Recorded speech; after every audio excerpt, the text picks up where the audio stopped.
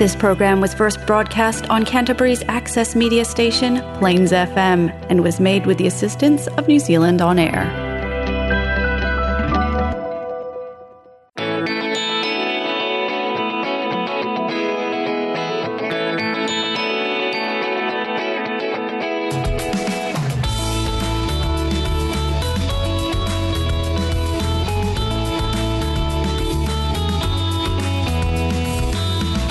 Hi and welcome to the Alcoholics Anonymous radio show here on Plains FM 96.9. My name is Louise and I'm an alcoholic. The purpose of this show is to increase public awareness of Alcoholics Anonymous as an effective means of recovery from the disease of alcoholism. Our show has two parts. First, we'll talk a bit about alcoholism, what it is and what AA can do to help. And then we'll interview a recovering alcoholic who is an active member of AA. I'm now going to ask our guest to read the AA preamble, which is read at the start of every AA meeting. AA Preamble. Alcoholics Anonymous is a fellowship of men and women who share their experience, strength and hope with each other that they may solve their common problem and help others to recover from alcoholism. The only requirement for membership is a desire to stop drinking. There are no dues or fees for AA membership. We are self-supporting through our own contributions. AA is not allied with any sect, denomination, politics, organisation or institution, does not wish to engage in any controversy, neither endorses nor opposes any causes. Our primary purpose is to stay sober and help other alcoholics to achieve sobriety. So what is alcoholism? Alcoholism is a disease, not a disgrace. There's no shame in having an illness or a disease. An unusual feature of this disease is that it will do whatever it can to convince you that you do not have it. However, once it has a hold of you, the progression of symptoms is like the classic disease model, and the victim is as helpless as a sufferer of cancer. If you are an alcoholic, you're at the beginning of a long road that usually ends in one of three places: prisons, institutions, or death. If you think this sounds dramatic, we can assure you that our collective experience has shown this to be true. The challenge is to convince the alcoholic to admit that they need help and become willing to seek it. Denial is a major symptom of alcoholism. The alcoholic is often the last one to recognise it and admit that they have it. Our definition of alcoholism is it is an allergy of the body coupled with an obsession of the mind. The allergy is the physical aspect of the disease. After having the first drink, the phenomenon of craving develops and we lose control over when we will stop drinking. The old saying is, 1 is too many and 1,000 is never enough. And yet, because of the obsession of the mind, the mental aspect of the disease, the alcoholic is compelled to keep picking up the first drink. And this is what makes us powerless. We often hear from sober alcoholics that many doubted whether life could be fun without alcohol. Fortunately, those same people report that their lives have improved dramatically since they became sober. The 12-step program of recovery, which is discussed at meetings and which is outlined in the Alcoholics Anonymous Big Book, is how we get sober and maintain our sobriety one day at a time. This program has a proven track record of helping otherwise hopeless alcoholics to achieve long-term sobriety and recovery. It has taught us how to enjoy life sober. Okay, for anyone who's just joined us, you're listening to the Alcoholics Anonymous radio show here on Plains FM 96.9. And we're just about to interview an AA member who's going to share their experience with alcoholism. So welcome to our guest. Would you like to introduce yourself? Hi, I'm Sarah. I'm an alcoholic. Can you tell us how old you are? Yes, I'm 37. Excellent. And how long have you been sober? 3 years and 8.5 months. Wonderful. And so tell us a wee bit more about your life outside of AA. Do you work? Yes, I do. I work as a content editor full-time. Wonderful. And family? Yes, I've got a younger brother, 2 years younger. He lives just down the road from me now. Oh, how lovely. And my parents who live overseas. Excellent. And where are you from? Are you from Christchurch? So I'm from just outside of Christchurch, actually, just outside of Winchester. And lived there for the first 10 years of my life, then moved overseas for 15 years. Wow. Came back, lived in Auckland for 10 years and been back here down in Canterbury, which feels like home, the last 2 years. Oh, wonderful. And, an immense amount of, I guess, sort of moving around. Tell us a little bit about how your drinking started. So I had what I thought was a relatively normal, very happy childhood.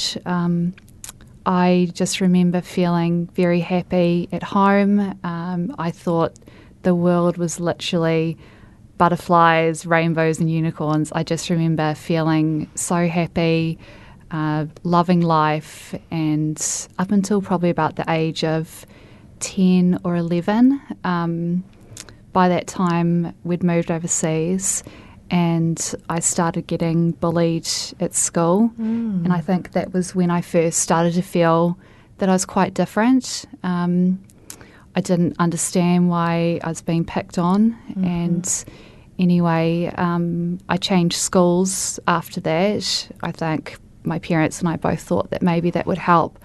But I was bullied even worse at the new school, and I was bullied about my looks. I used to wear glasses, and the kids used to call me names, and I think that really dented my self-confidence. I just felt so ugly.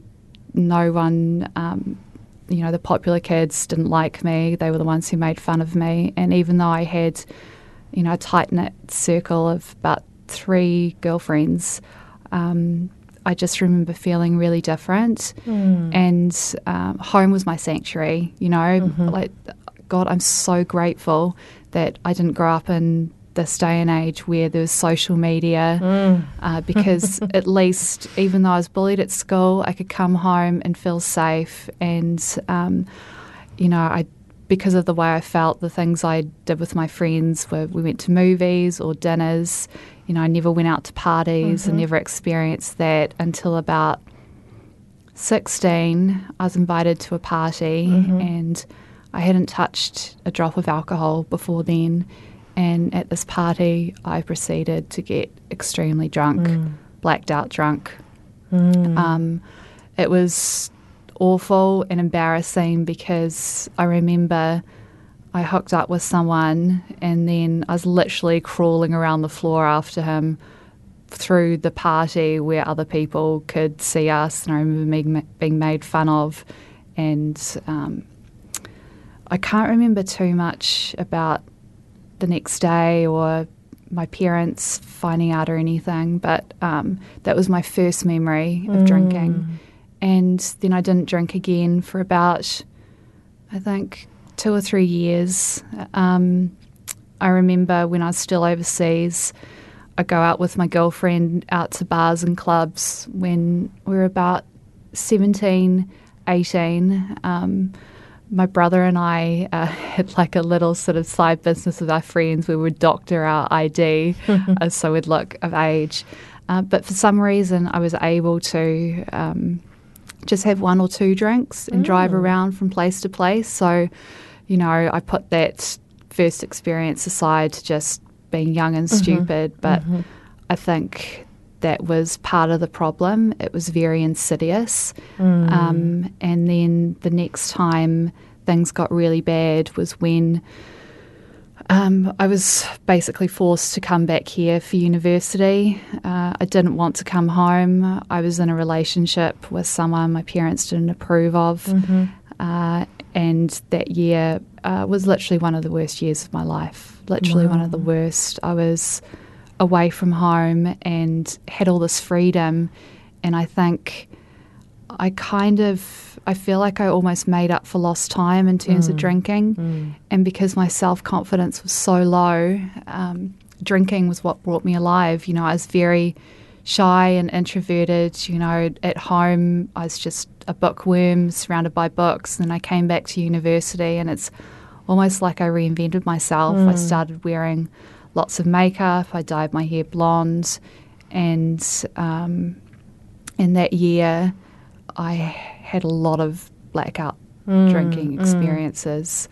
I remember my brother coming back to visit me in mid-April, and I had 3/4 of a bottle of vodka and passed out in the shower by I think about 6 p.m.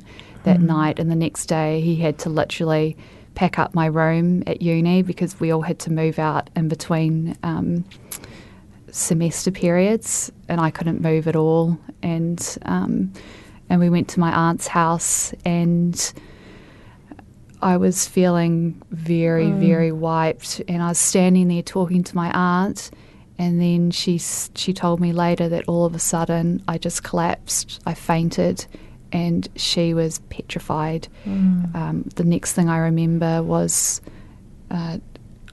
coming to, and there were about 3 other people looking at me apart from her. Apparently she'd run out into the street and said, "My niece has just collapsed, I don't know what to do." And I feel quite emotional talking about it today because I wish I'd realised then I had a problem because, and you know, that night I ended up going out drinking again. Like, who does that after collapsing in the shower at 6 p.m. the night before and then fainting during the day because of what the hangover did to me? And yeah, that was really sad. And the rest of that year was lots of blacked out drinking, drinking a bottle of very cheap wine in my room before I go out drinking. I think I never drank unless I was going to go out drinking, but it was binge drinking probably about 4 or 5 times a week. Wow. And tell me, did you finish university? No. So that year, after an extremely embarrassing, terrifying drinking experience, I think in early December, I moved back in with my grandma, and then I went back overseas, and I started doing other work. I started doing promotional work overseas, and I basically told my parents I didn't want to go back. I felt so ashamed of some of the things that had happened that year. I felt that people were judging me, and I just felt the way I had when I was bullied. I was like, I didn't understand as well how I could act a certain way during the day when I was sober and act like such a different person when I was drinking. The Jekyll and Hyde. Exactly. So, you know, we talk about in AA rock bottoms. What would you say? What was it that brought you to decide this isn't okay, maybe I've got a problem? And you might have known that well and truly in advance, but what was it that brought you into AA or into recovery? So I first was aware of AA when I was about 21, when my mum suggested I go to a meeting. Wow. And when she suggested that, how did it make you feel?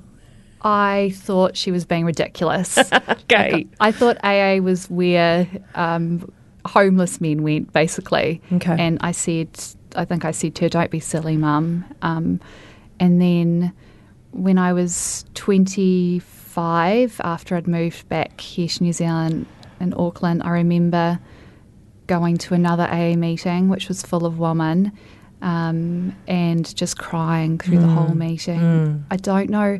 I think it's because I connected, but I didn't go back after that. And then I just proceeded to get on with my life. I thought I was just someone who liked to binge drink.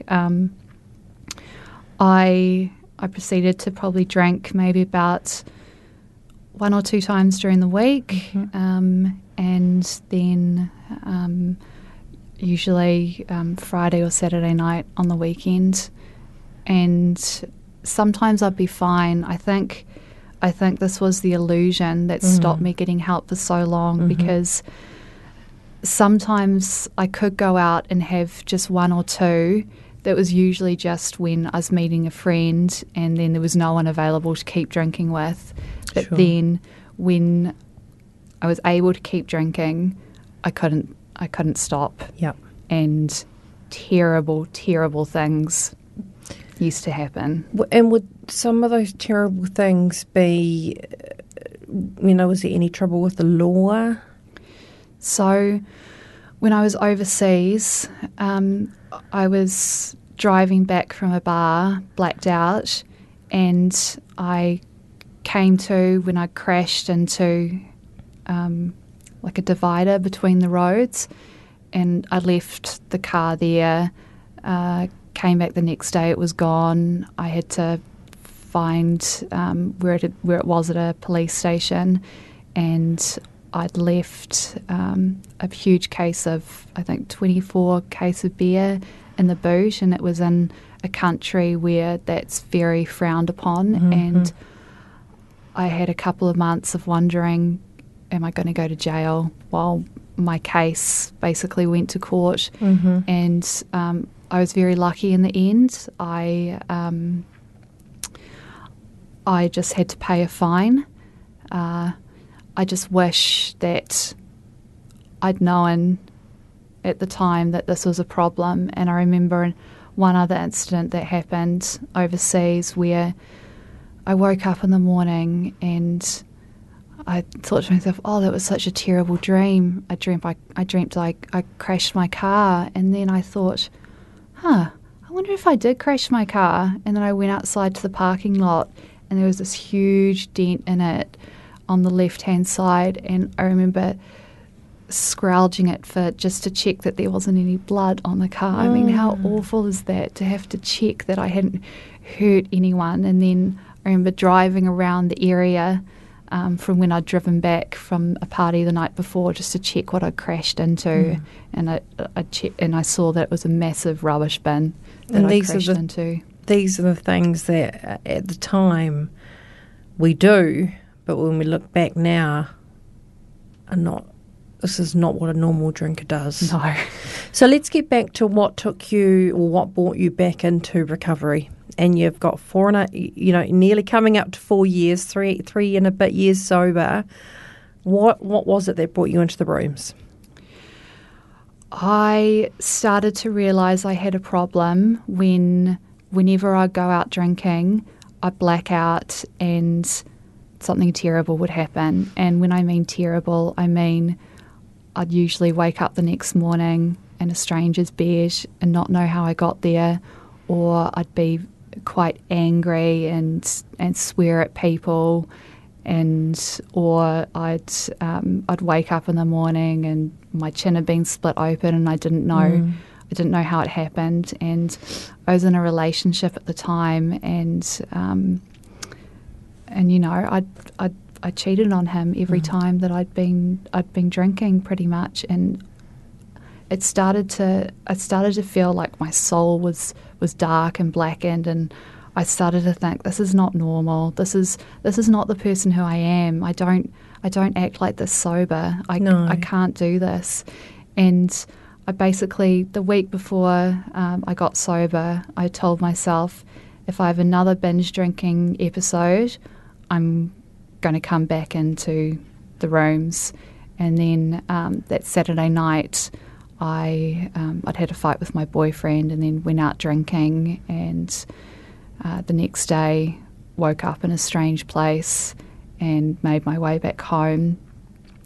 Unbeknownst to me that night as well, I'd broken my hand, and I came home with throbbing hand, and I remember just lying there on the couch, just praying to God, please tell me what to do. I can't do this anymore. Please tell me what to do. And the thought that came into my head was, get in touch with your old sponsor. Wow. So, because basically about a couple of years before that, when I was about 30, 31, I went to see an addiction counsellor, and he promoted AA, which I wasn't really keen on. And I think I was sober for about 2.5 months. I'd found a sponsor, but I think I just wasn't. I wasn't ready at that time, and I also thought I don't need AA, so I proceeded to go out of the rooms dry drunk for 6 months, and then picked up again. So anyway, going back to when I got sober, the voice said to get in touch with your old sponsor, and she said, and I asked her, would you please sponsor me again? I need help. I need to get sober. And she said yes. Go to a meeting tomorrow night, and I did. I showed up there with my hand in it, like a claw cast. It was so embarrassing. I felt like the scum of the earth, like the lint on someone's shoe, because everyone, people, it's obvious, and I'd found out I'd broken my hand basically from drinking that last night.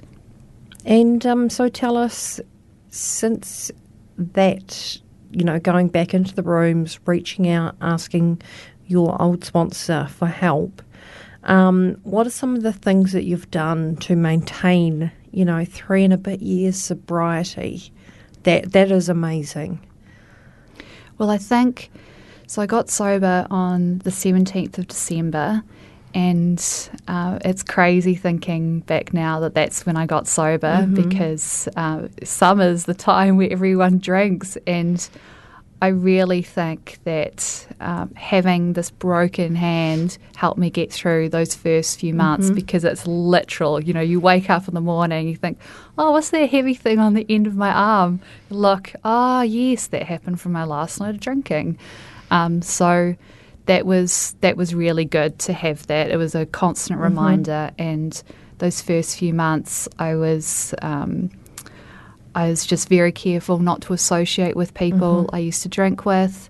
I'd take myself to the movies, because there'd be a couple of hours where, I don't have to think about everything. It's safe. I just made sure I stayed.